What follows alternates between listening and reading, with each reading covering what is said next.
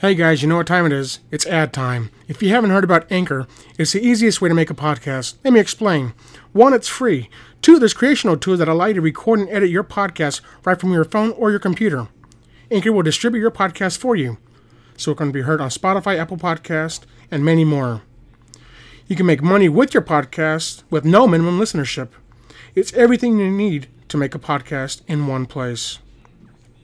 Please download the free Anchor app or go to anchor.fm to get started. It's the best way to make a podcast. Don't pass it up.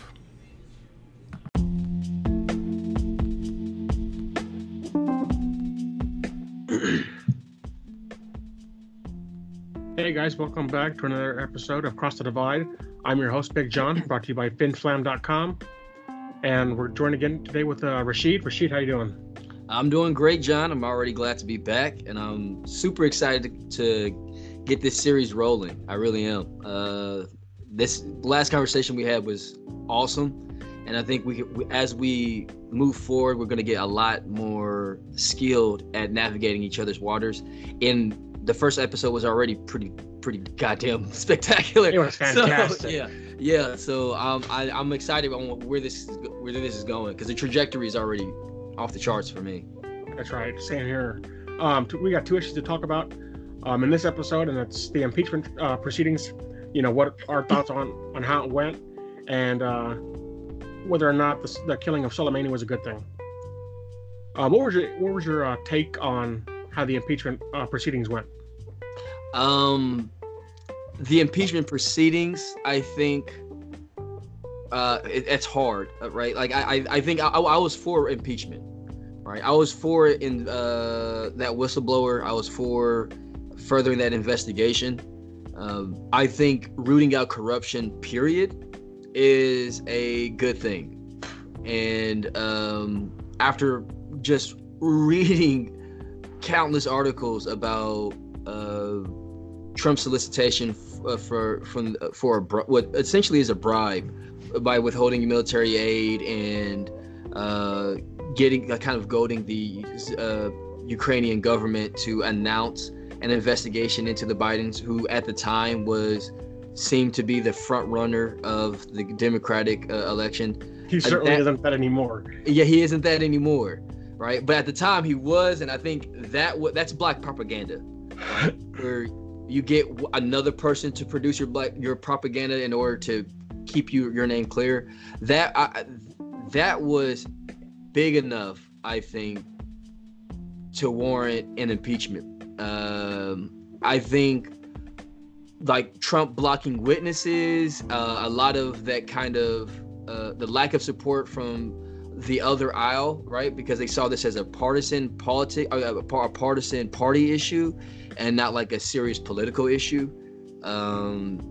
I think that really complicated the impeachment proceedings. And when I think it seemed pretty clear that what should have happened from the onset.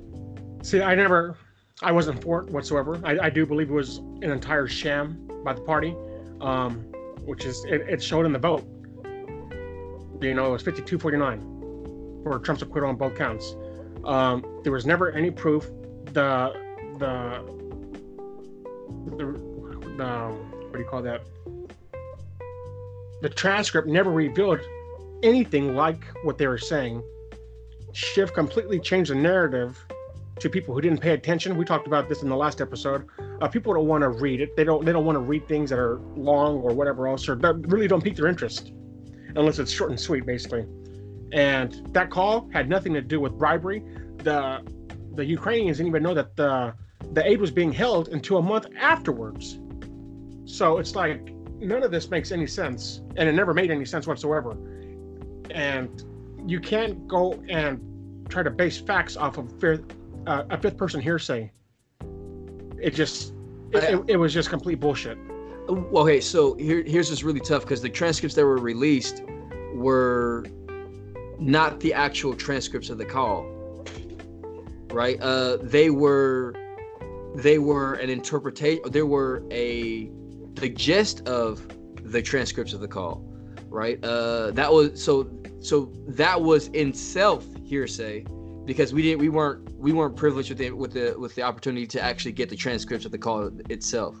Now, right? one person that the Democrats interviewed in front of the House said that they heard or even referenced anybody hearing anything regarding anything of bribery from President Trump on that phone call. Not one person. Absolutely. I think they did by saying there was definitely quid pro quo. And quid pro quo, falls... There can't be quid pro quo if there's no quo. Wait, what? There can't be any quid pro quo if there's no quo. Yes, there was nothing ever. there was never anything asked for in the call.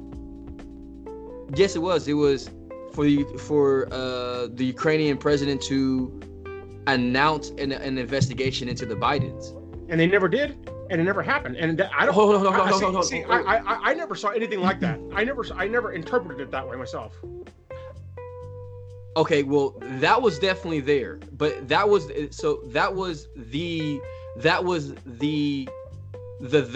right? That was the quo of, I want you to announce an investigation into the Bidens, right? Just the announcement is what he was looking for, right? There's already been an investigation. Barring that, the announcement is what he was looking for. That was a quo in this situation. And just because was it Zelensky? I can't remember his name. It's been a while. Yeah. President Zelensky had already queued up a meeting with a major news outlet to announce to ready his announcement. But the whistleblower coming forward before Zelensky's announcement absolutely interrupted those plans, right? Because the president of Ukraine said that President Trump never asked anything like that from him. Wait, hold on. You can see from the transcripts that he was definitely he was requesting Zelensky to announce an investigation. I don't see that whatsoever. And the fact that you have the actual president that he was speaking to saying none of that ever happened. Where did you hear Zelensky said he never heard the president asking for him to investigate the Bidens? He said it. To announce his investigation. I know, but what like, this is kind of what I would want is for like a news article for me to read that. But even then, that would be dubious because we have the transcripts to go off on, right? Like, this whole thing is the Democrats trying to convict off of presumptions. You can't do that. This is not conviction. No, but I'm saying trying to convict somebody off of presumptions, which I actually liken this whole process in a sense to what minorities go through on a daily basis in the criminal justice system. You have presumptions and you have narratives that are concocted for gain on the political side, which is just ridiculous. Minorities in my neighborhood and neighborhoods all across the country go through this shit every day. And yet there's nobody there to say otherwise because they have the power. None of this shit was substantiated whatsoever. I disagree. I think most people coming forward to talk about how they've already challenged the idea of withholding military aid for an announcement was already there, right? You had Sondland, you had a number of other people, right?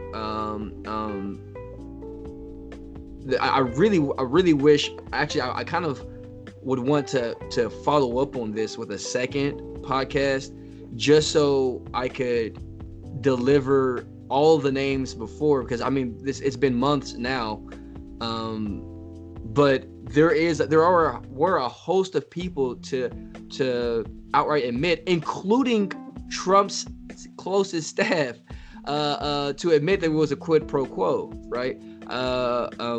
And I think that hurdle has already been overcome through the first leap. I think the problem that most people are facing is they go, was this quid pro quo serious enough to pursue impeachment? And that's when I would go, yes, absolutely. I do think it was. I just don't see it that way at all. He talked about the Mueller investigation being a witch hunt. This was the set goal. They were gasping for air to try to get something done, to try to get him impeached, which they accomplished. That he just wasn't convicted. Yeah. So that was their goal from day one. They said it. It's the same thing in the sense of how Mitch McConnell said, "We're not going to support President Obama with anything that he's trying to get done legislatively during his presidency," and they didn't. They played the opposite role the Democrats did. I absolutely surrender to the idea that Democrats have been really intransigent with Donald Trump, just like Republicans have been intransigent with Obama beforehand. Right. But I don't really see those as comparable in the sense that Obama didn't poison the waters with Republicans, right? Republicans were poisoning the water with President Obama. Period. Point blank. Right. But I think that the Democrats have wholly rejected Trump based off of what he's been saying in a really a plain way. But I don't want to get too far off into that because I really want So I'll pull up the transcript just so I can want to make sure. You have the transcript in front of you? Yes. Will you read it for us? Let me just read some of the tidbits. All right, because one of the things that was damning within the transcript was the fact that President Zelensky said, "I would like to tell you that I have quite a few Ukrainian friends that live in the United States. Actually, last time I traveled to the United States, I stayed in New York near Central Park, and I stayed at the Trump Tower." Right? So those are the kind of things where we go, that's a relationship that's, I think, questionable to exist outside of standard politics. But then I see Biden's son gets brought up. Before that, Biden's son gets brought up, right? And then the president goes, "I would like you to do us a favor, because our country has been through a lot and Ukraine knows a lot about it. I would like you to find out what happened with this whole situation with Ukraine. They say CrowdStrike. I guess you have one of your wealthy people, the server, they say Ukraine has it. There are a lot of things that went on, the whole situation. I think you're surrounding yourself with some of the same people. I would like to have the Attorney General call you or your people, and I would like you to get to the bottom of that." As you saw yesterday, that whole nonsense ended with a very poor performance by a man named Robert Mueller. An incompetent performance, but they say a lot of it started with Ukraine. Whatever you can do, it's very important that you do it if that's possible. President Zelensky, yes, it is very important for me and everything that you just mentioned earlier. For me as a president, it is very important, and we are open for any future cooperation. We are ready to open a new page on cooperation and relations between the United States and Ukraine. For that purpose, I just recalled our ambassador from the United States, and he will be replaced by a very competent and very experienced ambassador who will work hard on making sure that our two nations are getting closer. I would also like and hope to see him having your trust and your confidence and have personal relations with you so we can cooperate even more so. I will personally tell you that one of my assistants spoke with Mr. Giuliani just recently, and we are hoping very much that Mr. Giuliani will be able to travel to Ukraine, and we will meet once again. He comes to Ukraine. I just wanted to assure you once again that you have nobody but friends around us. I will make sure that I surround myself with the best and most experienced people. I also wanted to tell you that we are friends. We are great friends, and you, Mr. President, have friends in our country, so we can continue our strategic partnership. I also plan to surround myself with great people, and in addition to the investigation, I guarantee as the President of Ukraine that all the investigations will be done openly and candidly. I can assure you. Good, President Trump. Good, because I heard you had a prosecutor who was very good and he was shut down, and that's really unfair. A lot of people are talking about that. No one was talking about that. Actually, let me just say my commentary. But a lot of people were talking about that. The way they shut your very good prosecutor down, and you had some very bad people involved. Mr. Giuliani is a highly respected man. He was the mayor of New York City, a great mayor, and I would like him to call you. I will ask him to call you along with the Attorney General. William Barr. Well, Rudy very much knows that that's happening, and he's a very capable guy. If you could speak to him, that would be great. That the dealing with in the Ukraine were bad news. So I just want to let you know that. The other thing, there's a lot of talk about Biden's son, that Biden stopped the prosecution, and a lot of people want to find out about that. So whatever you can do with the attorney general would be great.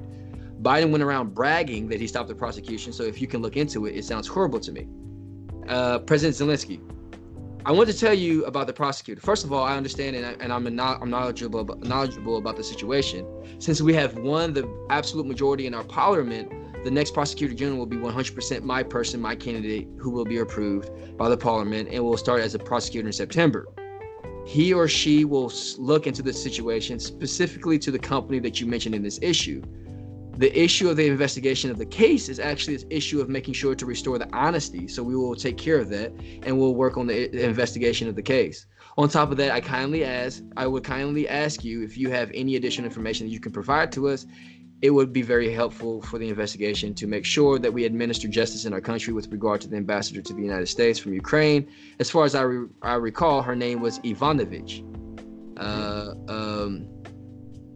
I was great that you were the first one who told me that she was a bad ambassador, because I agree with you 100%. Her attitude towards me was far from the best, as she admired the previous president and she was on his side. She would not accept me as a new president well enough. President Trump says, well, she's going to go through some things. I will have Mr. Giuliani give you a call, and I am also going to have Attorney General Barr call, and we will get to the bottom of it. I'm sure you will figure it out. I heard the prosecutor was treated very badly, and he was a very fair prosecutor. So good luck with everything. Your economy is going to get better and better, I predict. You have a lot of assets. It's a great country. I have many Ukrainian friends. They're incredible people. This is where Zelensky talks about staying at the Trump Tower the last time he visited. I also want to thank you for your invitation to visit the United States, specifically Washington, D.C. So let me just kind of go past this just a little bit.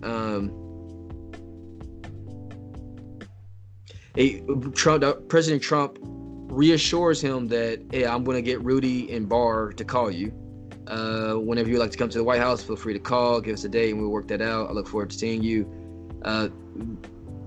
Thank you very much. I will be very happy to come and would be happy to meet with you personally and get to know you better. I'm looking forward to our meeting and would like to invite you to visit Ukraine, and we'll come to the city of Kiev, which is a beautiful city. They're just doing this kind of political banter, or this kind of like this almost Midwestern goodbye, because they're not just saying goodbye. But so this is hold on. So this is a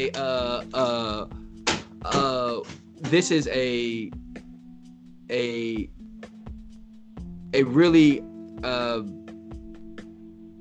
so this is kind of like the gist of what was said, right? And I didn't get to read the whole thing right now because I'm on this call with you. But this is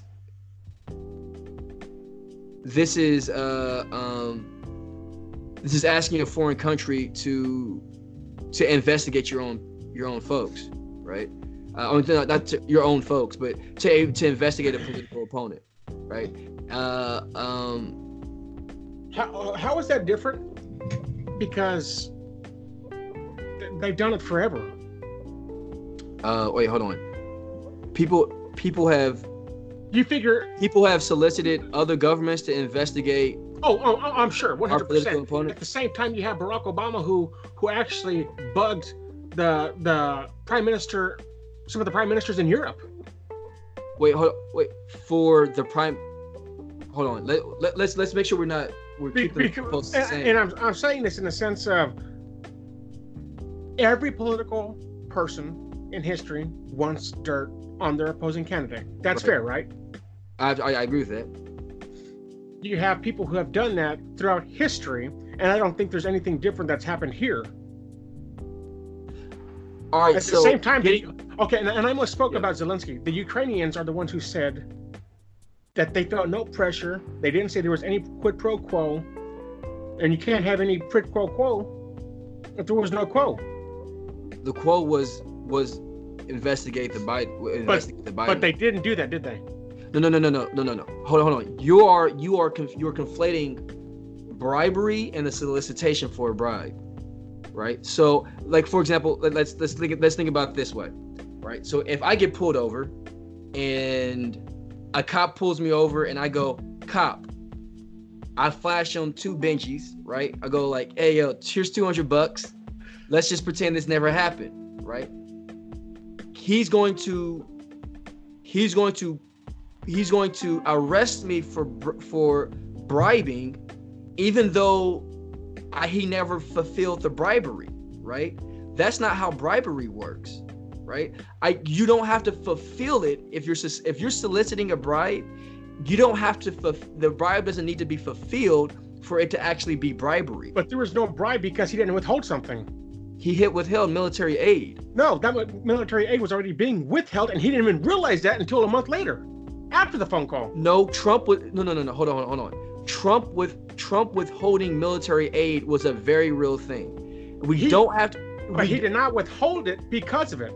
It was already being withheld prior to that. At the same time, no. At the same time, the president has every discretion to withhold the money. No, because it was Congress approved. But he still has the ability to withhold it. He has the power to do so. So that's not a crime either. No. First of all, hold on. You're conflating really like 2 separate things as far as impeachment goes. Impeachment is not a criminal investigation. It simply is not. It's a political one. Thank you. That proves everything I'm saying. Pause. Just like Bill Clinton getting impeached was political. It was 100%. based off of his conduct. 100%. If you believe a president, the U.S. president, withholding military aid for a country that desperately needs it, and soliciting that country, knowing that you've withheld that aid. Absolutely not. So you're soliciting a country. You're asking for that country to investigate your political opponent. That is poor misconduct. If that's the case, they would have been aware of what they would have been missing out on. They didn't even realize it was being withheld. No. You're conflating this idea that because I'm not even going to address the do they believe it was withheld thing, because that gets really conflated with motive, right? So I'm going to shelf that. I'm going to talk about how there's a difference between bribery and extortion. Right? Extortion, you have to feel the pressure. Bribery, you do not. I don't need to know this police officer who I'm bribing for $200 desperately needs the $200. I don't need to know that, right? Bribery does not. If I went, police officer Doe, release me.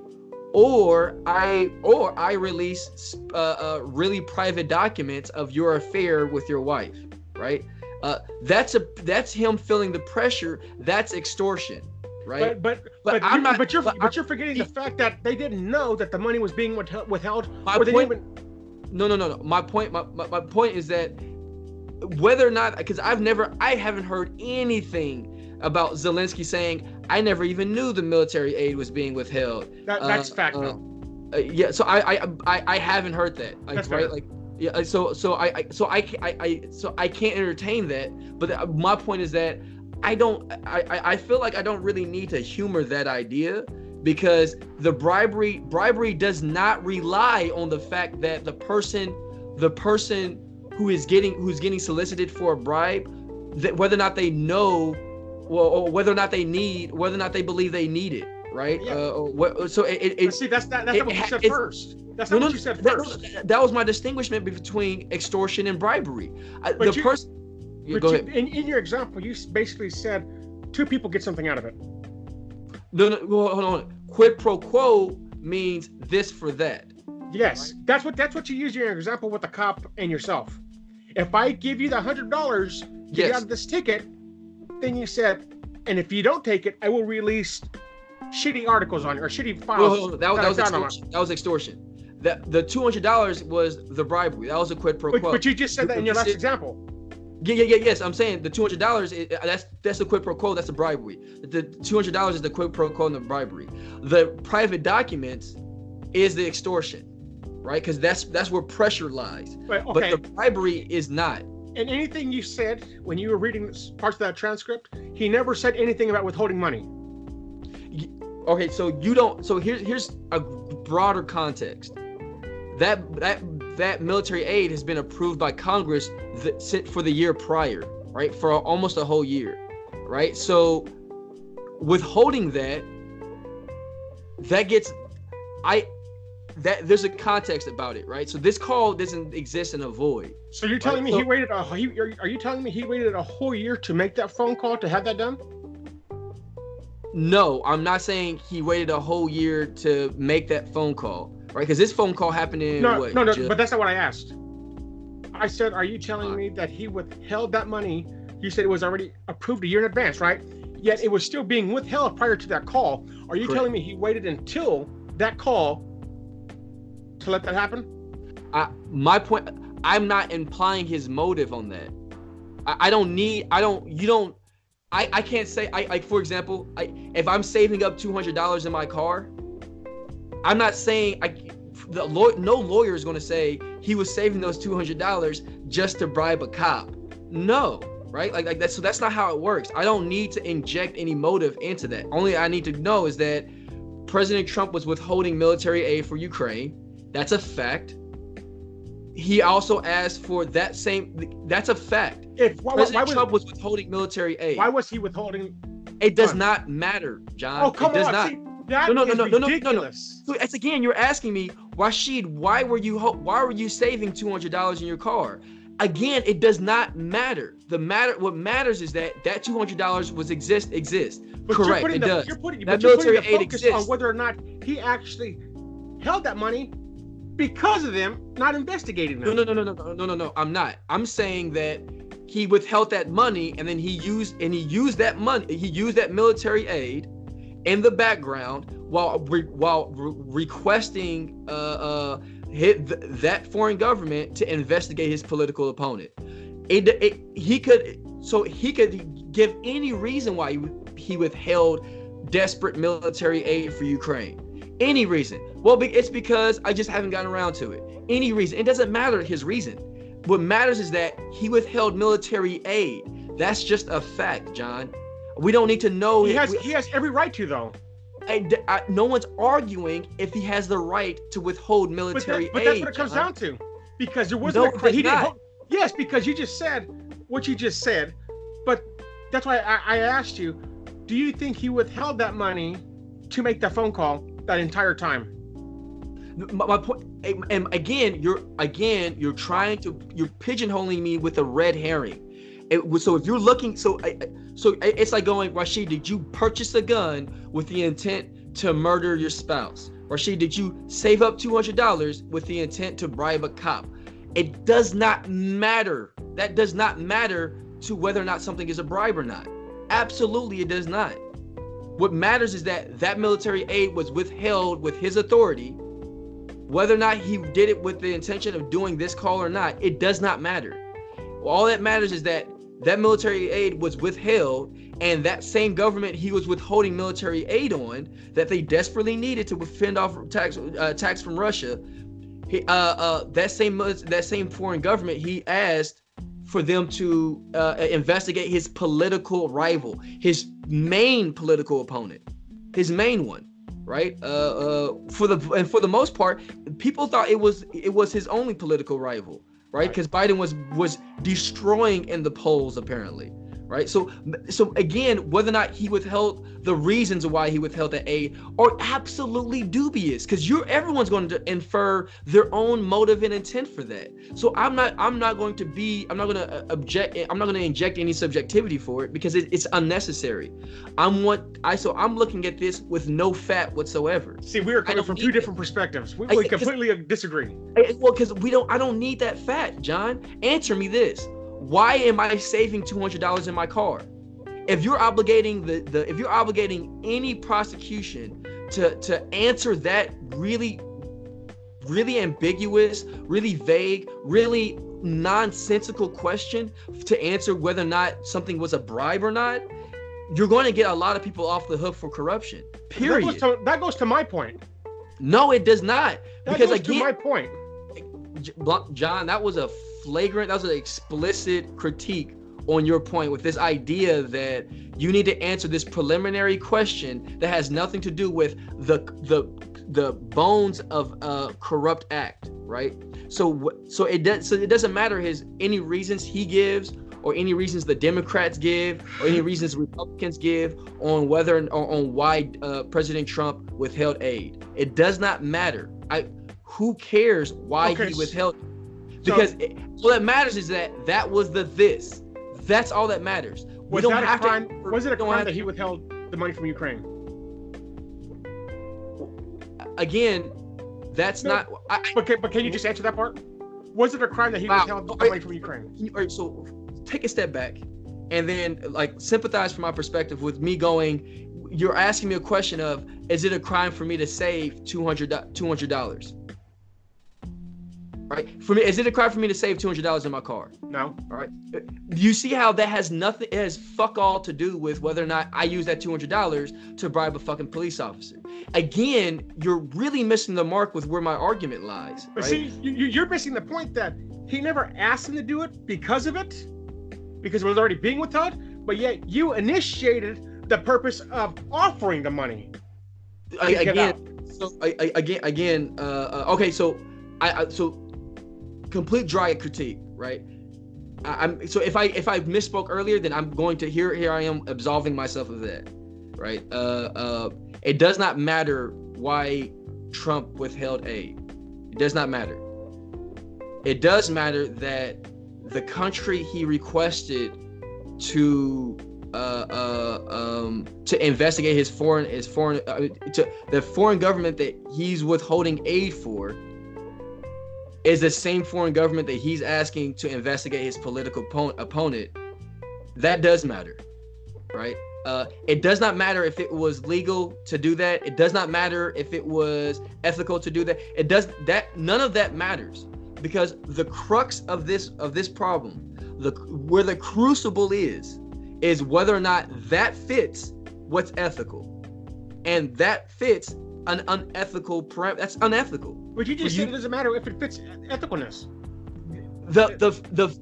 I literally just said the causes and John. I literally just said the causes and motives for him to withhold the aid does not matter. What matters is the same country that he withheld aid on.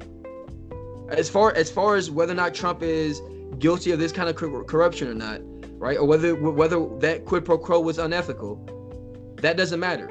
The causes and motives of why he withheld aid does not matter. What does matter is that he used that withheld aid as part of the backdrop for him to request that same foreign government that he's withheld hundreds of millions of dollars, I think, to investigate his political rival. Military aid that they desperately need, right? So it doesn't matter why that military aid was withheld.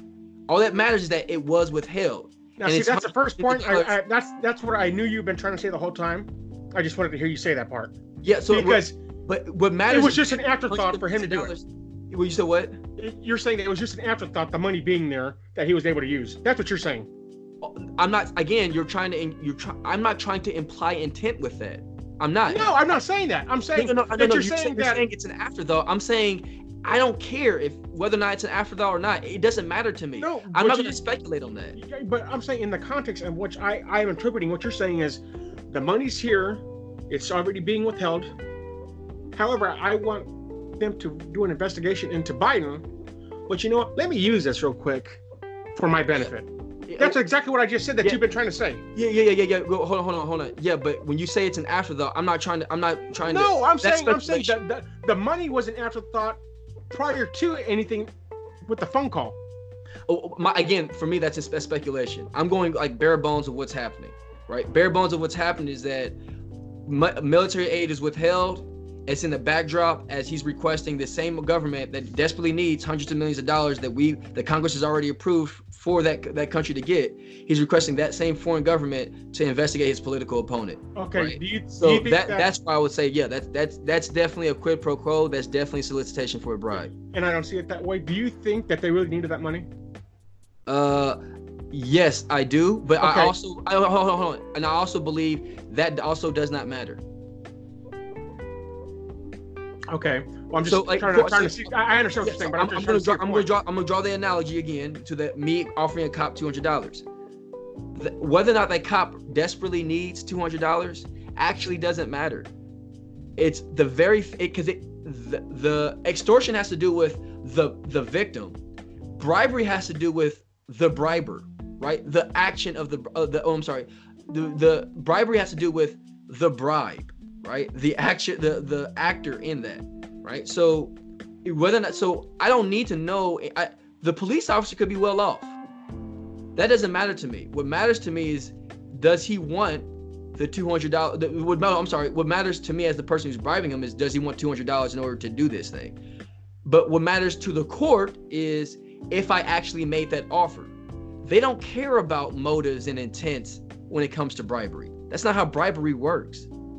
It's just not. It's did you actually request for this in exchange for that? And I think that's a lot clearer. Okay, so you said that you think they really needed the money, right? I do think they need the money, but I don't believe that's necessary criteria. Okay, if they really needed the money, from what you said, right, and a lot of people who have wanted him to be impeached and convicted, why didn't they realize that they didn't have the money or they weren't getting the money? Again, that's a talking point that I have not heard at all. And it's not even a talking point that I haven't heard. It's literally just evidence. It's literally like a thing that I've not heard Zelensky say. But even if I did, you have to realize in the context of what bribery means, when hundreds of millions of dollars is on the line and you're trying to rub elbows with the wealthiest nation on the planet, I can't fathom any country as small as Ukraine imbalancing their hand like that. Right? Okay, so if Trump was going to be getting information on Biden, right, for the bribe, No. That's not what Trump was getting. Trump was getting an announcement. Yeah, to investigate Biden. Yes. That's what I'm saying. That's the end game, but I just use that as, the first talking point. If that's the case, what was Zelensky going to be getting in the phone call that he said? What was the bribery part? What was he benefiting from? Because there was never in the phone call anything about the aid. So skimming through these transcripts, and again, I really wish I had. To be honest, I really wish we had done this months ago. But again, a lot of this conversation is filler, right? It's obvious that this conversation. Excuse me. It's obvious that that something needs to be talked about in this conversation, so a call needed to be made, but both of them are trying to, but both of them are essentially testing the waters, in my opinion, because a lot of the conversation is filler. Congratulations on a great victory. You all watched from the United States, and you did a terrific job. The way you came from behind someone who wasn't given much of a chance, and you ended up winning easily. It's a fantastic achievement. Congratulations, right? Like, it's like that was 4 or 5 sentences, 4 or 5 independent clauses, whatever, dedicated to congratulations, right? And you are absolutely right, Mr. President. We did win big, and we worked hard for this. We worked a lot, but I would like to confess to you that I had an opportunity to learn from you. All right, it's just like that political kind of talk. What doesn't, I think, and again, I really want to investigate that Zelensky said investigate. I mean, like, personally, I personally would like to know more about Zelensky saying we didn't even know the military aid was missing. Hundreds of millions of dollars. What's that? But so I would like to inquire more about that. But that is because for me, that's in the backdrop, right? So you don't have to. I don't have to explicitly say this is going to be this for that, especially when I have Rudy Giuliani and William Barr, who's going to be following up on the call with me for that, right? And remember, you see how inane, you see how like absolutely inane this transcript was, right? It doesn't seem like anything alarming is in it. Why would President Donald Trump move this to like a top security server for that? Right? Well, you got to make sure that the calls are actually secure.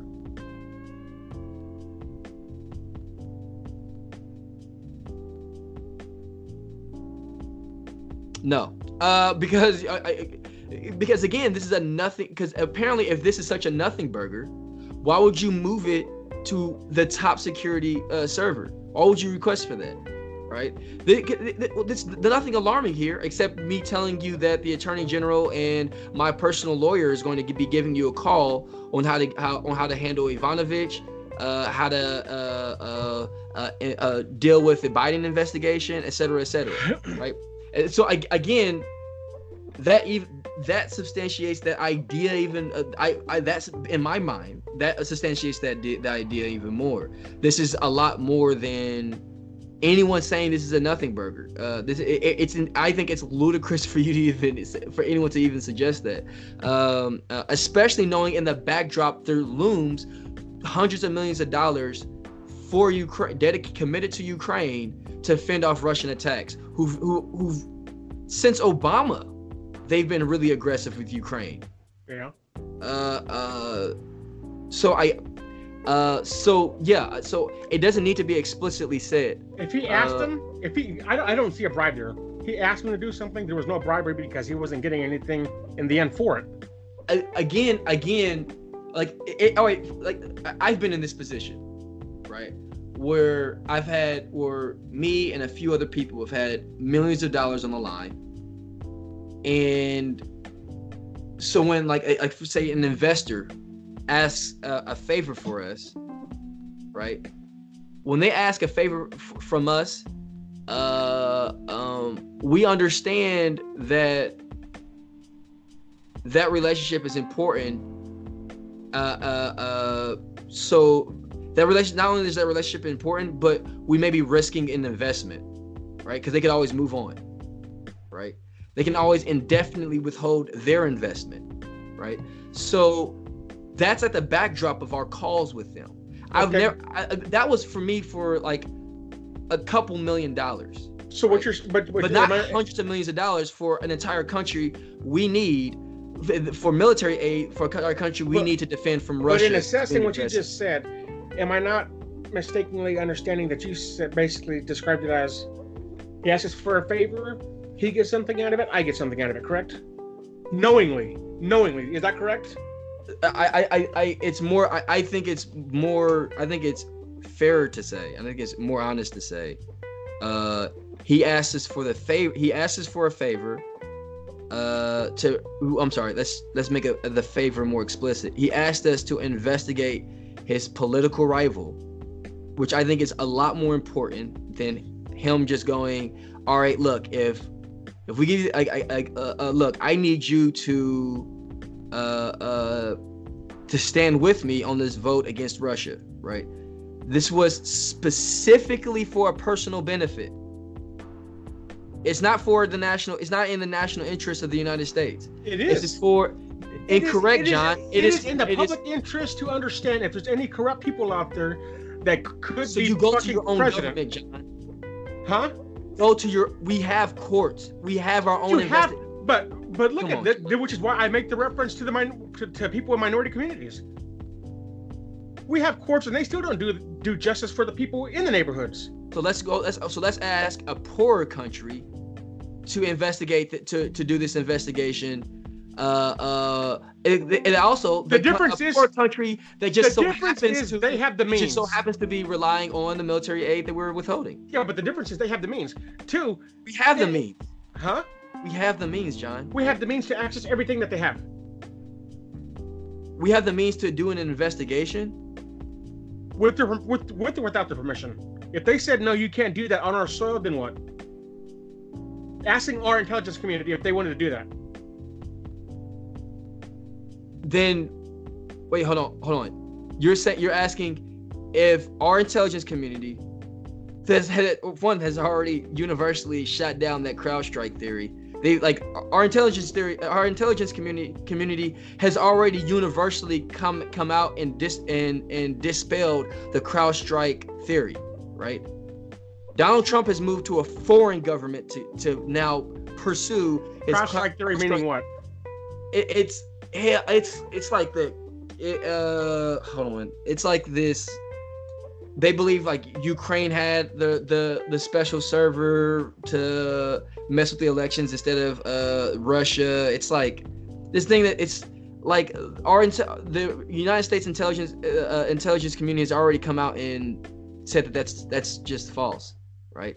That's Russian propaganda, right? So, but Donald Trump he disbelieves our own United States intelligence community. Well, I mean, they're natural liars.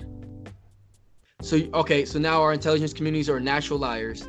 But Ukrainians' intelligence community and Ukrainians' investigations are suddenly the truth tellers. And I didn't say that.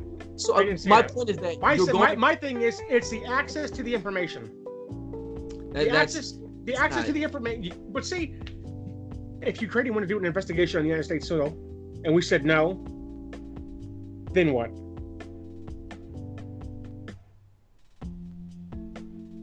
I'm sorry. I'm trying to wrap my head around part of this because because part of this relies on the idea that we have to now in order to support Donald Trump, we have to deny the legitimacy of all of our intelligence communities that have come out and said, yeah, CrowdStrike theory. I mean, the CrowdStrike conspiracy is not a thing. It's Russian propaganda. We have to disbelieve that's what you're doing. That's literally what you're doing. No, because you should always be critical of the information that comes out from organizations like that, especially the CIA. But you won't be critical of a single man that has withheld military aid hundreds of millions of dollars of military aid from a government that has been experiencing extreme aggression from its Russian neighbor, and then requesting that government in specific. There is absolutely no evidence of that. There is zero evidence of that, especially when they realize that they weren't even missing it. There's zero evidence of Trump withholding hundreds of millions of dollars of military aid for the purpose of the investigation. Again, you're backtracking on a point that I've already disproven. That's what it's all premised on. Again, you're backtracking on a premise that I've already disproven. Yeah, but I already showed you that that's actually an unnecessary premise. But that's a premise. That's a gotcha premise. That's actually unnecessary. You're saying that that someone needs to prove that I have saved up $200 in my car with the intent to bribe a police officer, and I'm saying that is not a prerequisite. But the thing is that you keep forgetting out of your example are your intentions of what to do with the money. Incorrect. That is again. I disagree with that 100%. I have been adamant on saying that's an unnecessary precondition. I just said that if requesting that or demanding that someone proves that I kept $200 in my car with the intent to bribe a police officer is ludicrous. No one's saying that, John. No one. That's not part of the criteria, John. I'm sorry, you are incorrect on that. That is literally a false premise. I'm sorry. That's just incorrect, flatly. Right? So we don't need to know his intent behind withholding military aid. We don't. That's where all this happened. Sorry, that's a nothing burger. That was a charge for the impeachment. No, it was not. Oh my God. You can say he conditioned the aid, yes, but that's completely different from saying that he withheld the aid, for this entire time to do that, right? I'm sorry, John. That's just not. You can say he conditioned the aid, but that is actually different. That's meaningfully different from saying that he withheld the aid for this entire time to make that call in July. Right? People aren't saying that, and if people are saying that, that's not what people are trying to. That's not what people in courts are trying to say, right? Or people at the trials are trying to say, right? So again, that's not part of what bribery is. The courts don't have to prove that I saved $200 in my car in order to prove that I solicited a bribe by waving $200 at a cop to release me. The courts don't have to prove that, John. You're literally getting stuck at that hurdle, and you're refusing to just walk around it because it's not there. You're not addressing the $200 in the car thing. It's a direct analogy for me. And if it's not, prove me otherwise. But for you to keep conjuring that same point that's already been deflated, that's already been debunked. Both his charges, one of them is obstruction of Congress. Correct. The other one is abuse of power. I don't see that in anything. I'm sorry, yeah. I don't. Hold on. So obstruction of Congress. You're breaking up. I can't hear you. I'm sorry. Obstruction of Congress and abuse of power. Abuse of power. Hold on. I'm trying to maximize my window. Obstruction of Congress and the abuse of power. The abuse of power is very obviously requesting a foreign government to investigate your political opponent, while hundreds of millions of dollars of their military aid that Congress already approved looms in the background. I disagree. You're using your position, your authority, in order to request a foreign government to investigate a political opponent. He has every right to do that because it's in the public interest. John, okay, so Richard Nixon, hold on. Richard Nixon could say, yeah, the reason why I tapped my opposition, I wiretapped my opposition, the reason why I broke in their hotel in order to wiretap them and get intel, is for the best interest of the nation, because I'm just that devoted to making sure the person who's president is the most ethical. Yeah, but he did that illegally. He was going to do that sanctions. Come on now. You're complaining two different things. Same thing with Bill Clinton. Well, dude, I needed the reason why I lied to Congress about my affair with Monica Lewinsky is because I wanted to ensure that the best person in the White House is for the public interest. For the public, it's in the public's interest that the best person gets in the White House, and that person just happens to be me. And also, blowjobs makes my shoulders relax. It makes me do my job better, right? And Hillary doesn't dish them out. That's a stupid precondition for determining whether or not something was ethical. If something is ethical, you go to you rely on your own means. You're requesting a foreign government to announce an investigation to your political opponent. Come on, John, that's bullshit. Especially since it's not about Joe Biden at all. It's about his son. Hunter Biden isn't running for president. It's bullshit, John. It's in the public's interest. That's how I see it. I really do. His son is not running for president, John. Incorrect. Come on, man. It's bullshit. God. Come on, it's bullshit. It is. Hunter Biden is not running for president. He's not running for president. I understand that. But that's not my argument. This is obviously a slam. This is obviously in pursuit of Joe Biden. Donald Trump name drops Joe Biden in the call. Right? So my point is that, come on. You can't say, he's pursuing public interest. There's legitimate means to pursue public interest. Why are you having your personal lawyer see to this? What are you thinking? Supporting this, man? Like this is insane. I'm sorry, I just don't see it your way. I see that, but I mean, I think if a president gets his personal lawyer to follow up on a foreign affair that involves government investigating his political opponent, And then he's requesting that they shelf that call into a top security server.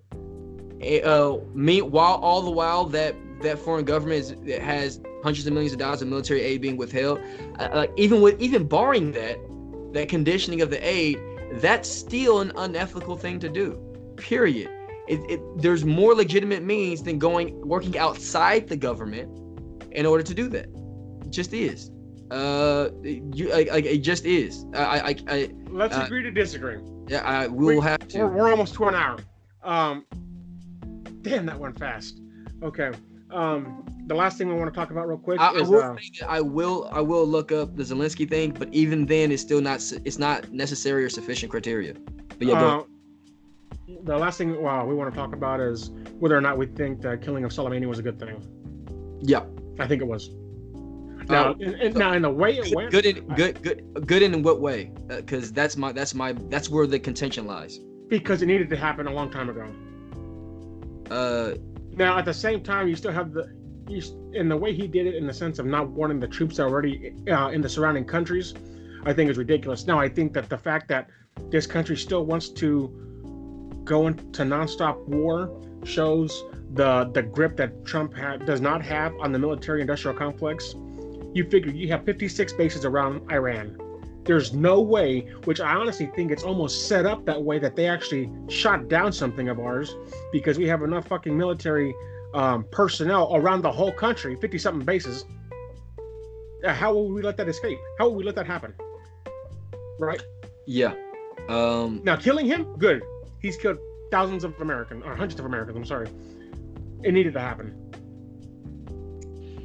All right, so I would say Soleimani was a bad dude in every sense of the word. Like, yes. He did a lot of bad, like a lot of evil. They call him the George Zimmerman of Iran. Okay, that's bullshit. But that's dumb. I gotta laugh at you. Yeah, that was because that was like surprisingly stupid. But no, because Soleimani has done a lot of evil. But Soleimani has also, so he in that sense he's bad, but he's also a badass, right? Like, he is, like, if you look at his military record, it's actually pretty amazing. The things that he's done, right? And it's not like me going like, I admire him, I look up to him. I'm not like some neoliberal, or I'm not like some Soleimani enthusiast. I'm just going, as far as the military record goes, the guy is pretty fucking phenomenal. He did a lot of phenomenal work in combating ISIS, which is still a problem. But I think if our bar for whether or not someone should be assassinated or executed is they did evil, right? Or I again, like, for example, for Iran, Soleimani was a good thing, right? I think a lot of people who universally applaud Soleimani's death are people who really just can't take an ounce of nuance, right? Like, Soleimani was still a foreign official.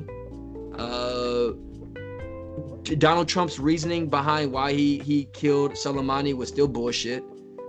It was still really very much contrived, if not fabricated.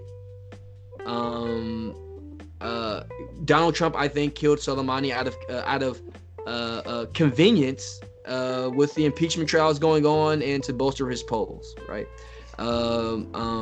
But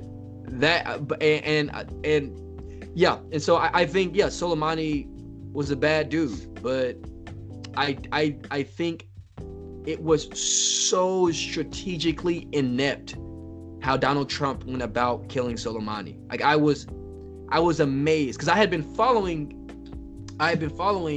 the news between Iran and Iraq and the United States military in those areas for the previous few weeks pretty closely, and I made a few statuses about it.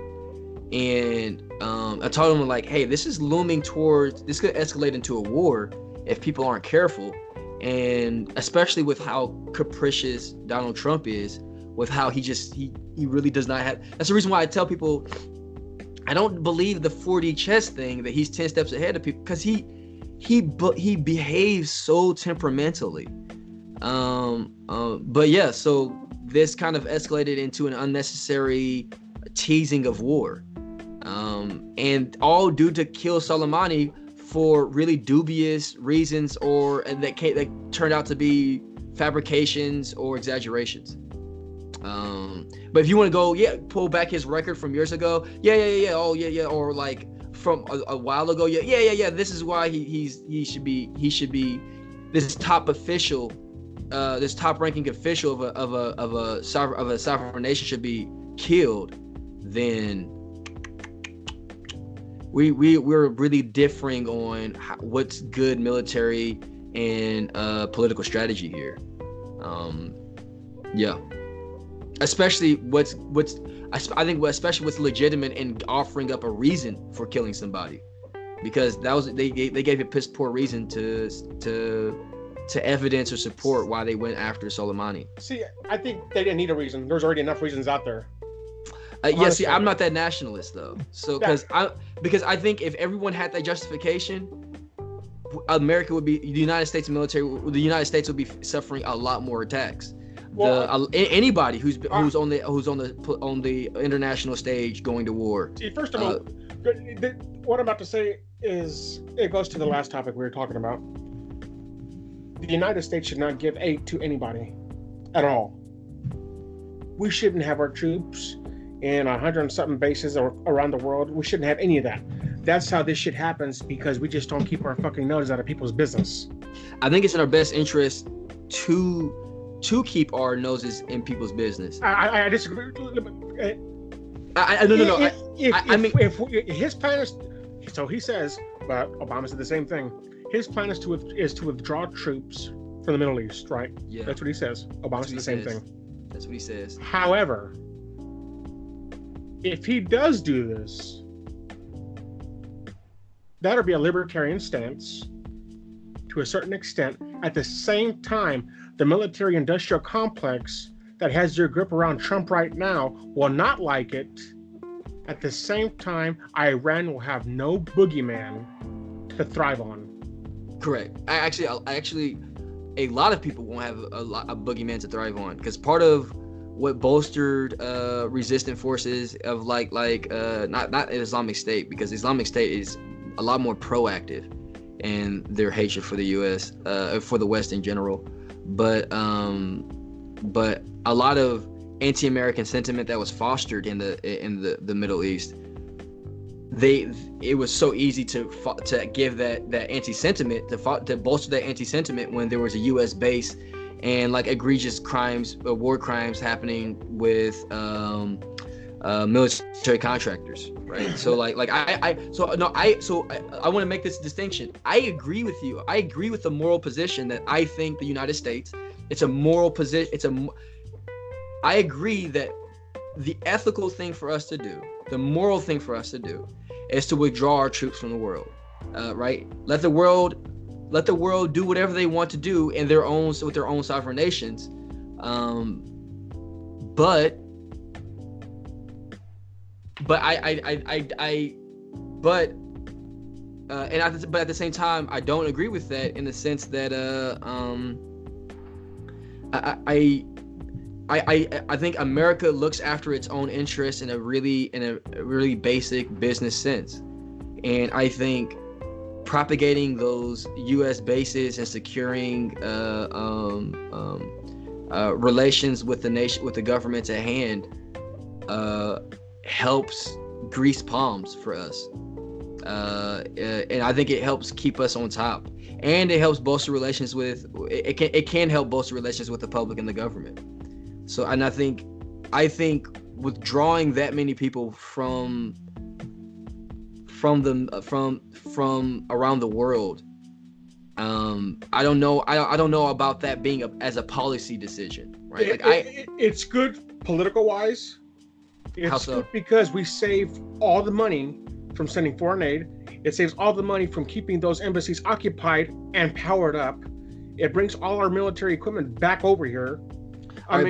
But politically speaking, I'm talking about how does that ripple? What are the latent effects of? Well, the number one thing it does is it brings people here. It brings people back home. Right. But I guess again, morally I agree with you, John. I would rather the United States focus on the United States, right? There's a lot of shit to fix here.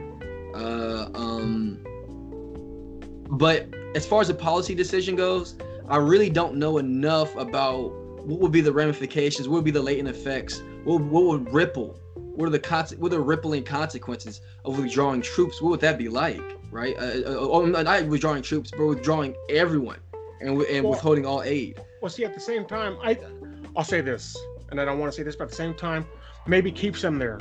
Maybe keep some in other areas of the world, maybe like a Japan, Thailand, maybe in some of those countries that there's no war that concerns us.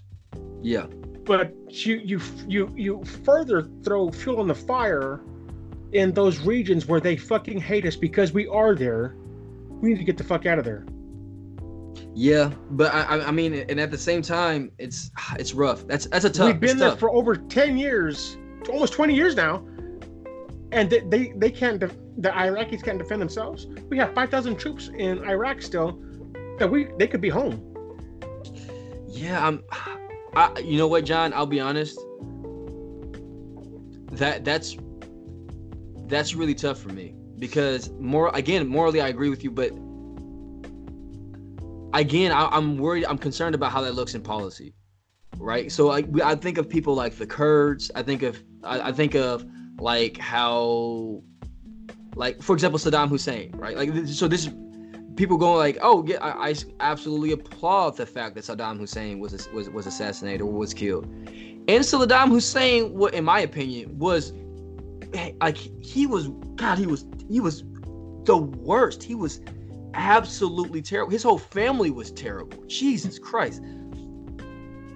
But killing Saddam Hussein is the ripple effect was the Islamic State.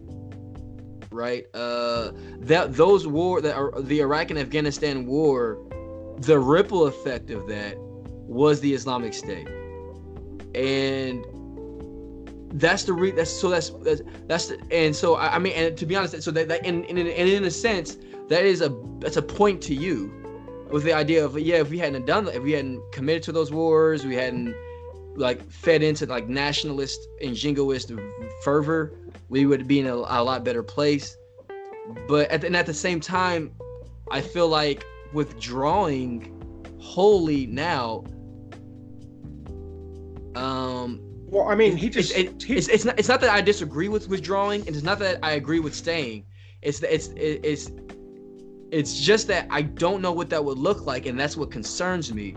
Because the Islamic State is still pretty strong, and we just killed Soleimani, who was a big threat to it. Well, that and ISIS has gone down tremendous. At the same time, they just the generals in the military said that they are waiting because the Iraqis had that meeting where they wanted the entire U.S. military force to get out of their country.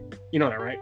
Yeah, I do. I remember that. Oh, okay. And they all voted like, yes, please. But then they get out immediately. Yes.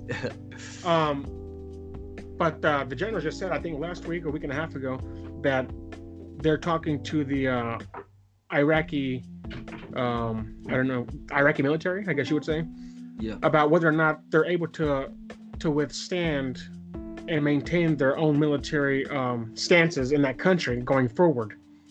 And the general said that they're close to it. So that means that he's going to bring them home eventually. Yeah, for sure. And that's going to look good on Trump. But what I don't like what Trump does, that Obama did, that Bush did, that Clinton did, that Reagan did, is all these people put sanctions on these fucking countries that doesn't help at all. Sanctions are a fucking act of war. I agree.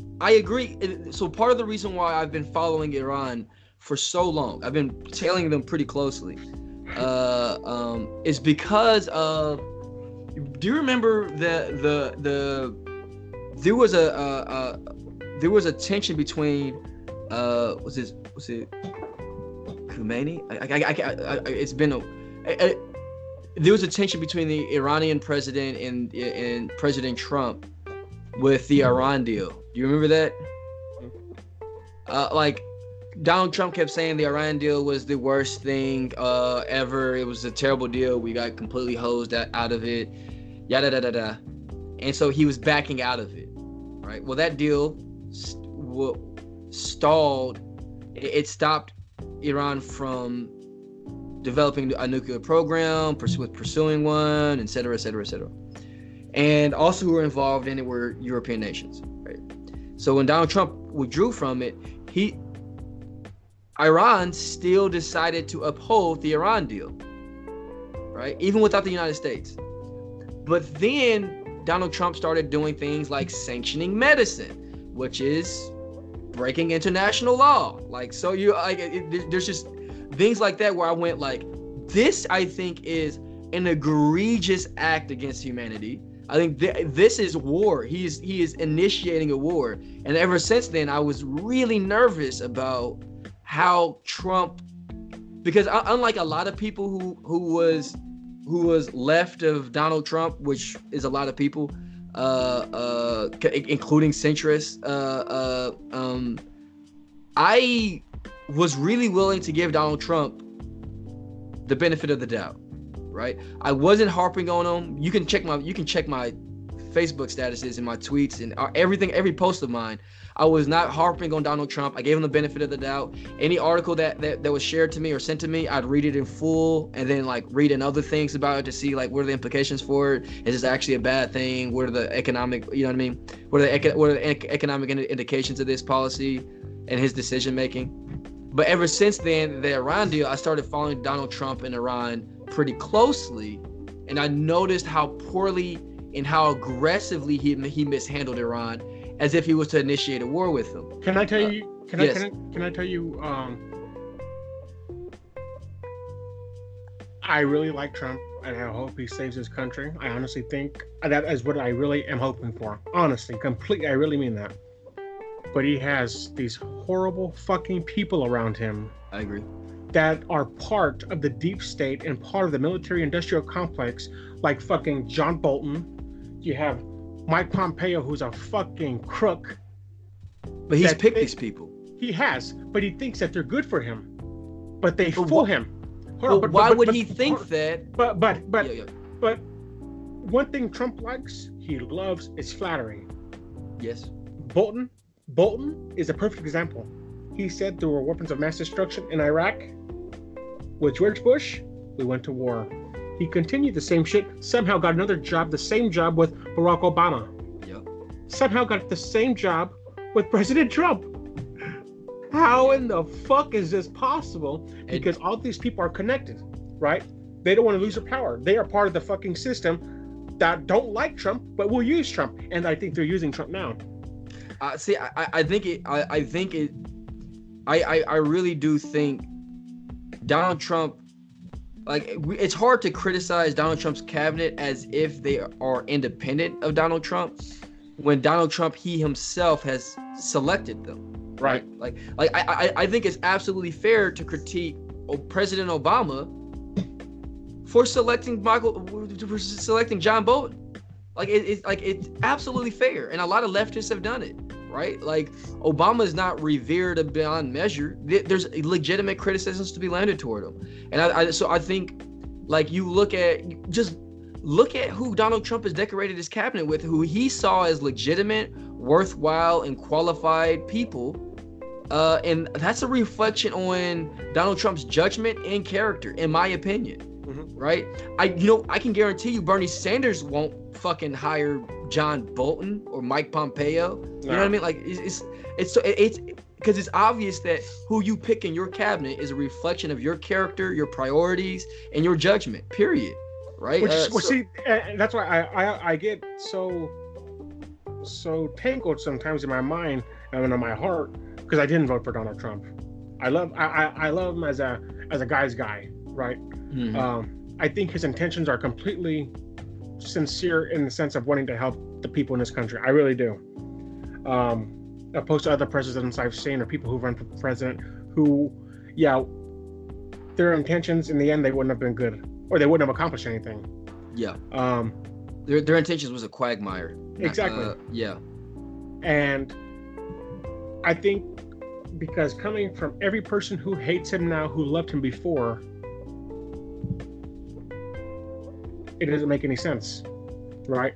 So I think that you said that right, is the people around him have, and I'll go a step further, they influenced him to let them get the job, right? And now they've influenced him so much to his own detriment. The only thing that is different between him and every other president before him, they can't control him.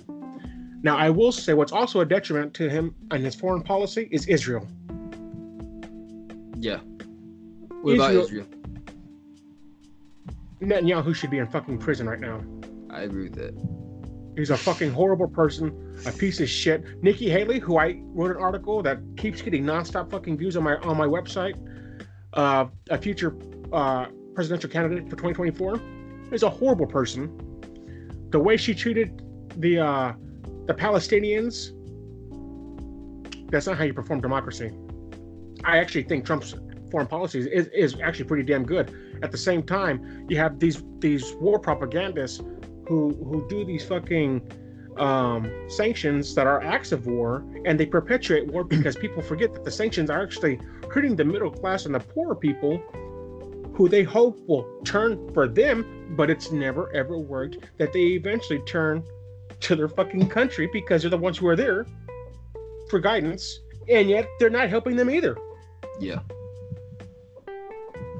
And this is the thing too, what I think the United States wants to do. It has a lot to do with money. It has a lot to do with oil. It has everything to do with control. Every time we've done this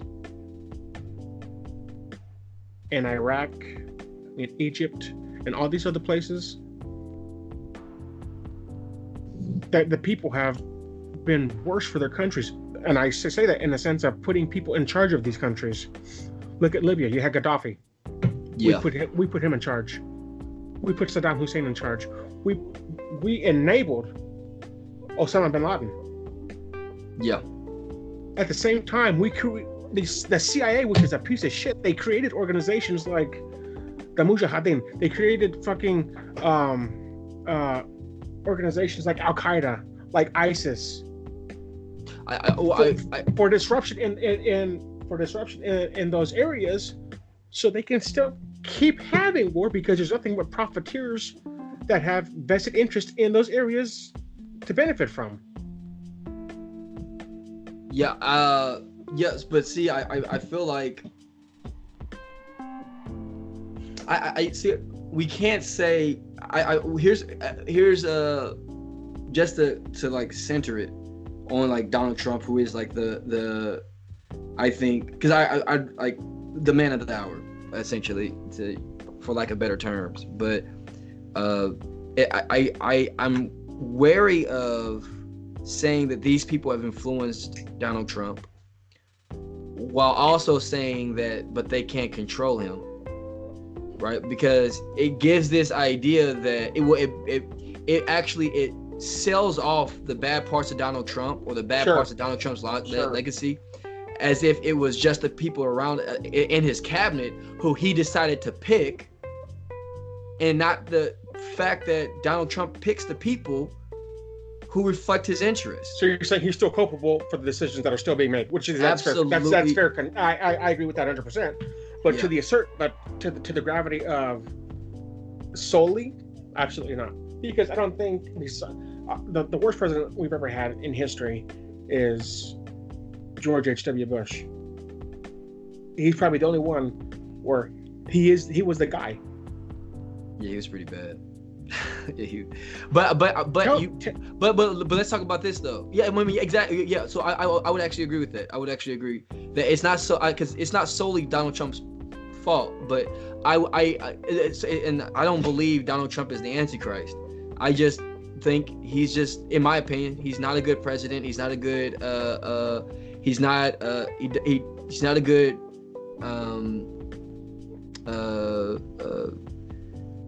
he's not a good what is this judge of character, right? No, actually, I'm not going to say he's not a good judge of character. I am going to say that the people he selected, I believe, reflect his interests and his priorities, reflect his character. right? Again, Bernie Sanders would not have selected the same people in for his cabinet. And so we have to go, well, why do people pick different people for the cabinet? Well, it has a lot to do with their experiences, their priorities, their perspectives, and their character, right? Their judgment. And so I don't believe that the people in this cabinet, their actions trace back to and are completely owned by Donald Trump. Donald Trump he's not the cause of all evil in the United States of America. He's not. He's not the reason for the season, as far as all the bad decision making that everybody in this cabinet, everyone in this cabinet has made. But that being said, they wouldn't be in his cabinet if not for Donald Trump. And Donald Trump their decision making has not rubbed Donald Trump the wrong way as far as their policy or as far as that goes. I mean, as far as their policy suggestions, etc. I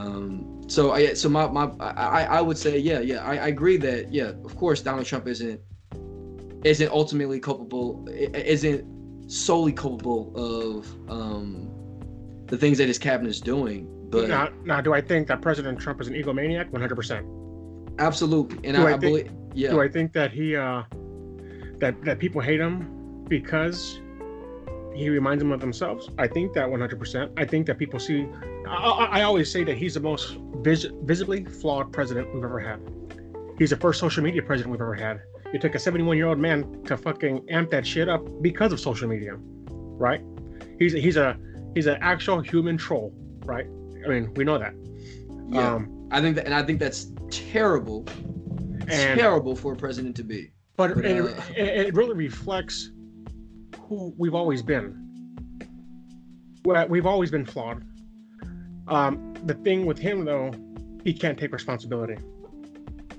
And that's a bad thing. And I think a lot of it stems from his childhood. You know, I watched a documentary the other day, and they said Donald Trump, he was a rough kid. Why? He never got love from his parents, ever. And he always wanted that acceptance from his father. As a guy who has had problems with his own father, that shit weighs on you forever. You know what I'm saying? Yeah. That makes him more human than what people want to realize or admit. But I think that his flaws reflect the flaws that everyday people show, but are unwilling to look at and say, yeah, that's me too. At the same time, you have the same guy who's doing that, the same thing they do, and still not accepting it and owning it when he fucks up. I just think that those things don't make a good president.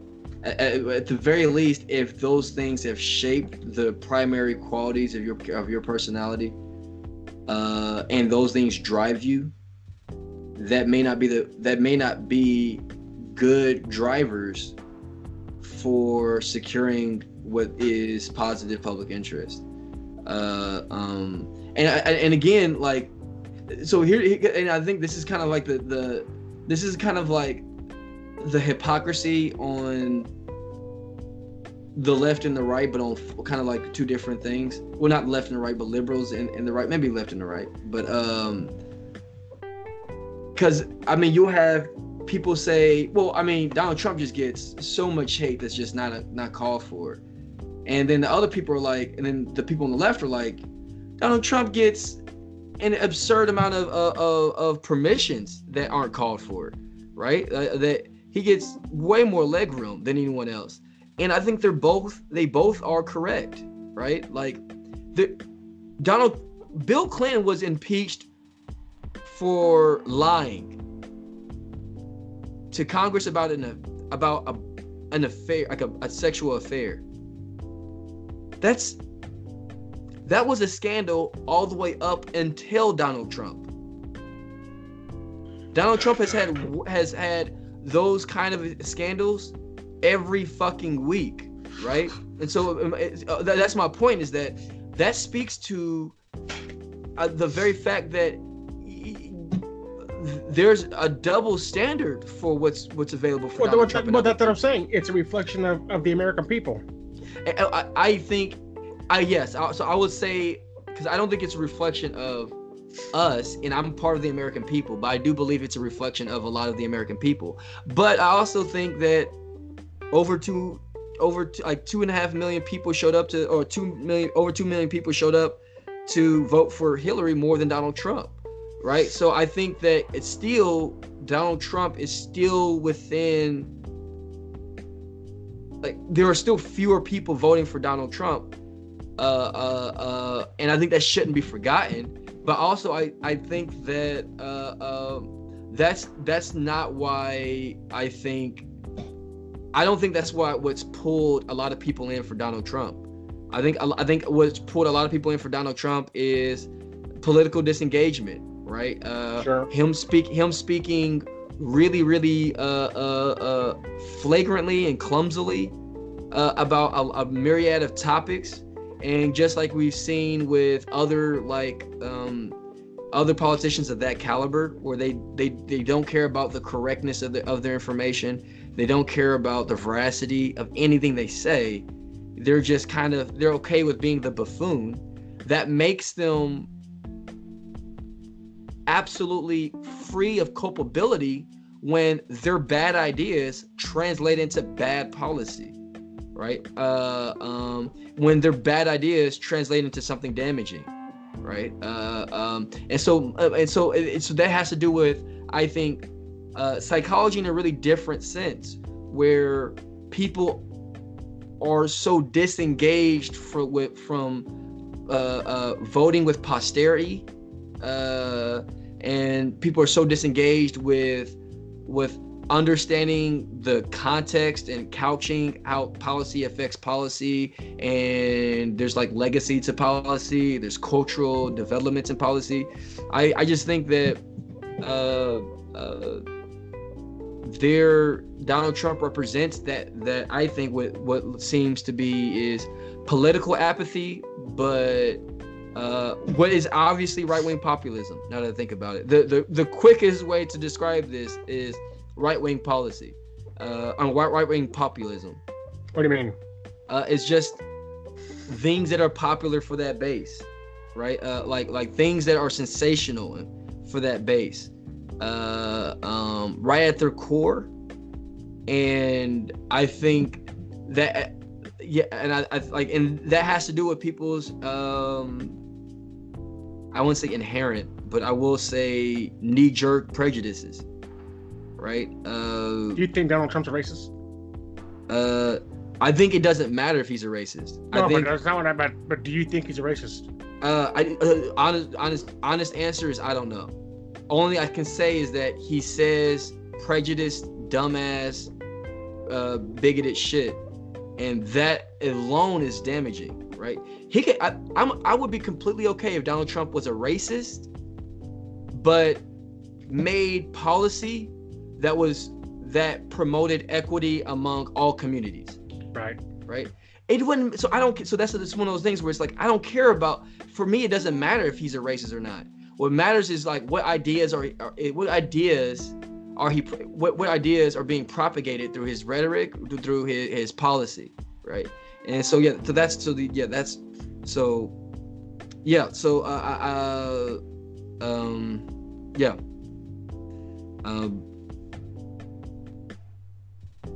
Yeah, so I think I do think that there is like this something refreshing about Donald Trump in the sense that he's kind of unshackled that propriety around politics, and I really wish politicians had sought to strive after that in really genuine and honest ways, because I think so. Because a lot of people go, Bernie Sanders is a left-wing populist, and Donald Trump is a right-wing populist. So and some people, in order to criticize Bernie Sanders, they'll kind of equate him to Donald Trump, and et cetera, vice versa. But those two have been bred by two completely different worldviews, right? Like, yes, Donald Trump doesn't harbor that same level of elitist air as, say, Hillary Clinton did, or say like Michael Bloomberg. Yeah, like really name a lot of politicians. But Donald Trump is an elitist. What are you talking about? Like he is part of the elite. Like so for like to go, but it's you know what? Now I think about it, it's the same shit that happened with George W. Bush. George W. Bush ran on this down to earth, like I own a farm just like you. I'm just from the country, yeehaw. Kind of like family oriented guy. This guy's a freaking multi-millionaire. This guy's a bajillionaire, right? His family, the Bush family is notorious. His father was the president, for God's sakes. So like it's like the verisimilitude of appealing to ordinary people, the verisimilitude of seeming ordinary when in fact you are not, right? And so that's why I'll go, yeah, Donald Trump is a right-wing populist, but for you to mistake his populist appeal for a lack of elitism or a lack of the same problems we experience with the elites, I think it's absolutely a fallacy. It's absolutely a mind trick. But see, I don't see those people I've spoken to. They don't see him like that because they knew what they were getting. They knew that they were getting everything that he's ever created. He wanted perfection in, right? He wanted to be top notch for a certain group of people, right? Does that make sense? Yeah. I don't really know what you mean by top notch. In a sense, his buildings had to be gold. Yeah. His hotels had to be perfect. Yeah. His structures, everything he's ever built had to be in the best, right? But remember, he ran as the anti-establishment candidate who was going to drain the swamp. Well, now I will say that Newt Gingrich came out and before he was running, and they said, well, why do you think that they all hate Trump? And his words, not mine. He said they hate Trump with such disdain because he's not a part of their secret society. That's what he said. Now, in another documentary I watched, they said that none of them have ever liked Trump because he's always been on the outside. And this is coming from people on the left, middle, and right, saying that he's always felt like he had a better connection with the people on the street than he did with the people in the penthouses. And I think, but see, for me, that's what I've always. That sounds like propaganda. Even from the people on the left, and the middle. Absolutely. I'm saying like that seems like propaganda. The idea that Donald Trump always appeals to just the ordinary. I'm sorry. No. Donald Trump always connects to the people, just ordinary people. Because you're like, have you seen this guy's lifestyle? I'm not saying it from our standpoint. I'm saying it. They said it. Friends of his, left, center, middle, left, center, right. They have said that his connection, he himself has always felt that he had a better connection to people, not who are elitists, but people who are on the street, regular people, opposed to the people in those penthouses that he built that shit for. So it's not saying that we had a better connection with them, people on the street. Yeah, I know. I always had a better connection with the people on the street because either they didn't like him, they didn't want him because they couldn't control him. And he always did his own thing, that's what they always said. We've always done that's what they ever since he ran. We knew it more so that he's always done his own thing, right? Right. And I do think that's valid to a certain extent of that at least. Again, I just like I don't try to. Again, so. Well, it's like the question of, do you think Donald Trump is a racist? It's like, I don't really care if he's a racist, and I really don't know if he's a racist, so I can't care, right? I mean, like, I would care if he's a racist, if I knew if he was a racist, but I can't know that. I can only look to his decision making. So yeah, Donald Trump may go, yeah, I connect to the ordinary people, but then you look at his business practices and how many times he stiffed over the ordinary person because he was the big money tycoon. You'll go, sure, you can say, I culturally connect with a poor person, but you can't say you care for the poor people. You can't say you care for the ordinary person when your business practices are rife with you taking advantage of them and bankrupting. Because they contradict it. I agree with that. I agree with that 100%. So again, I don't care about whether or not Donald Trump connects to an ordinary person on a personal level. I don't care if Donald Trump is a racist. I don't. I don't, because I can never know if those things are true. I can only look to his actions and the policy he supported, the actions he's endorsed, the actions that he's executed, and how that's rippled into the community to judge whether or not he's a good judge of character, whether or not he's a good judge of causality, whether or not he is a person who is empathic or compassionate or considerate enough to actually lend that kind of consideration to other people in his actions. And I would say his business practices are rife with the answer of no, he's not. Right? And I would say that that's the biggest flaw he has. One that besides not taking ownership and responsibility for the shit he does, him not having empathy because he never got any love. Honestly, that's what I truly believe. That is his biggest flaw. You can't empathize with people because you never knew what a true love connection really was. Yeah. Which is why he cheats. Which is why he's such a prick. You know, I love him for that, not for the cheating part, but that he doesn't give a fuck.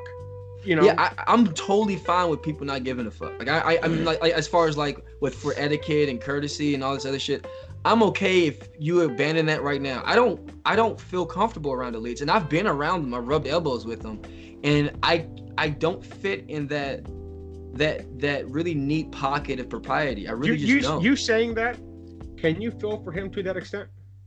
I as far as like falling out of that kind of cultural circle of like not being not feeling wanted in a sense, or feeling shunned when you had nothing to do with it, for them feeling that way. Absolutely. Yeah. I absolutely empathize with that. But my point is that no, but do you empathize with him?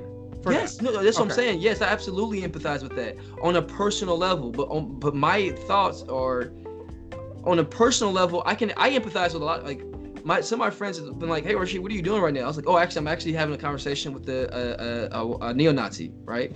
And I was really enjoying this conversation I was having with this neo-Nazi who was talking to me about this Jewish conspiracy. I don't believe any of it. I believe a lot of it is just super dubious kind of hearsay strung together with very, very just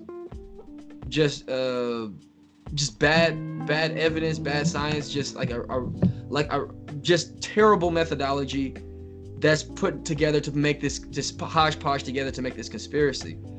But I'm having this dialogue with this person so I can understand their perspective, because on a human level, I can see beyond that and understand and feel for them as a person who is embittered by what they feel like is this overarching oppressive power, et cetera, et cetera, et cetera.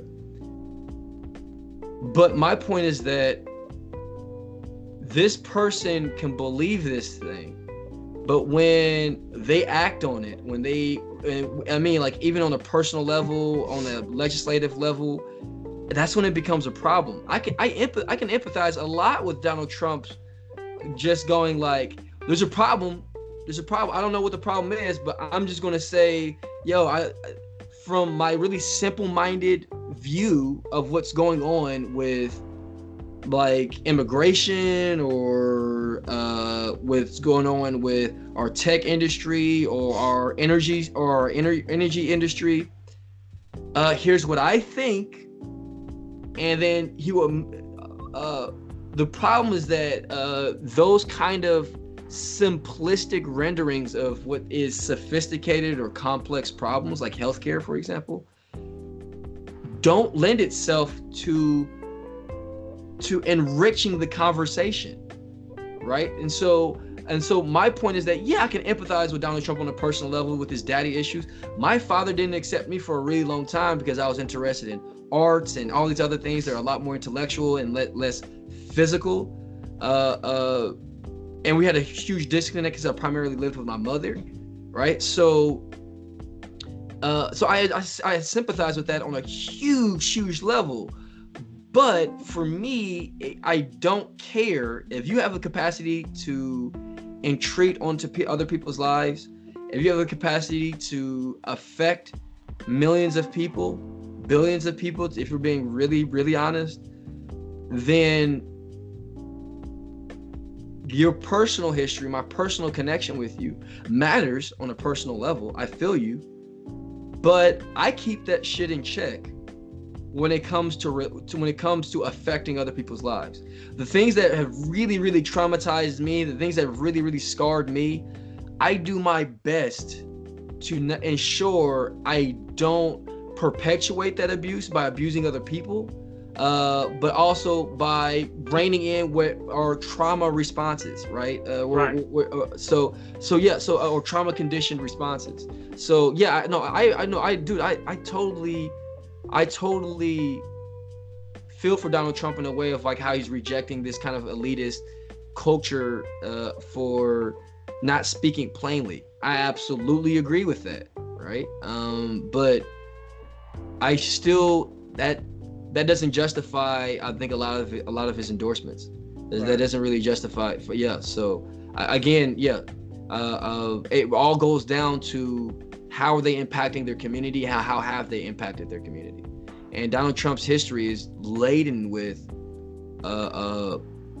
damning things. Like we're talking about like things with, like earlier last podcast we were talking about things like Pete Buttigieg and Elizabeth Warren and Bloomberg. Yeah, and Bloomberg. But dude, those scandals are drops in the pond compared to the scandals that Donald Trump he himself has orchestrated, right? We can say Bloomberg was bad, Buttigieg was bad, Warren was bad on these things, but dude, I think compared to what Donald Trump has done, they're incomparable. I really do. By order of magnitudes, if not multitudes. But that's my opinion on that. We're running late right now. Is there anything else you want to say or no? No, it's not. But I will say the next discussion I'll come a lot more prepared, because I do want to make sure. Because one thing I want to make sure, I do feel like there was an obvious set of criteria that should be met for like things like the impeachment, or things like whether or not this is soliciting a bribe. And also I think that like Soleimani, I think when it comes to that, there's greater nuance that needs to be appreciated, right? None of this stuff exists in a void. And so even though I'm like, yeah, Soleimani sucks, like goodbye asshole, but at the same time I'm like, well, it's not like we can't pretend that he wasn't connected to a foreign government that we were already having a year worth of illegal economic sanctions against and or acts of aggression toward, right? We were already trying to initiate a war, right? So to pretend that this is in any way like legitimate outside of that, when we bring the world in, like the world we exist in, it becomes less and less legitimate and less justifiable. And I think like in a really like Kantian kind of way, if we were to have other people use that standard of ethic or that standard for killing, we to go, yeah, a country deserves to kill you if you do evil things like this or in this category, right? Then it would create mass chaos. It would be immediate. It would be an immediate world war. So, like on a Kantian level, when it comes to ethics, that was just a bad ethical move. It just was. Geopolitics, and international politics is a lot more convoluted than that, and I think that's just a dangerous game to play with people's lives, especially knowing that Donald Trump wouldn't go to war. He's Captain Bone Spurs. But yeah, so I will say, well, that's our show. Yeah. So I will say the next podcast I will come a lot more prepared to make sure listeners are given things that aren't just stagnated subjectivity, right? Like just stagnated opinion that's like months old. Yeah, but you need that sometimes. Yeah. So next time I'll make sure that viewers will, so that way when I'm going to give my social media information now. It's Rashid Mbey, Rashid Mbey. You can find me on literally anything with that. And so I'm always open for a conversation, but I want to make sure that when I give out the invitation, I feel like I've done it justice, that our topic's justice. So that way I can just refer them straight to the evidence. But yeah, so that's all I've got to say. Hey guys, thanks for joining us. This is your host, Big John. Brought to you by finflam.com. And I want to thank Rashid for being back. And that is Crossing the Divide. Yes. Thanks, guys. Thank you.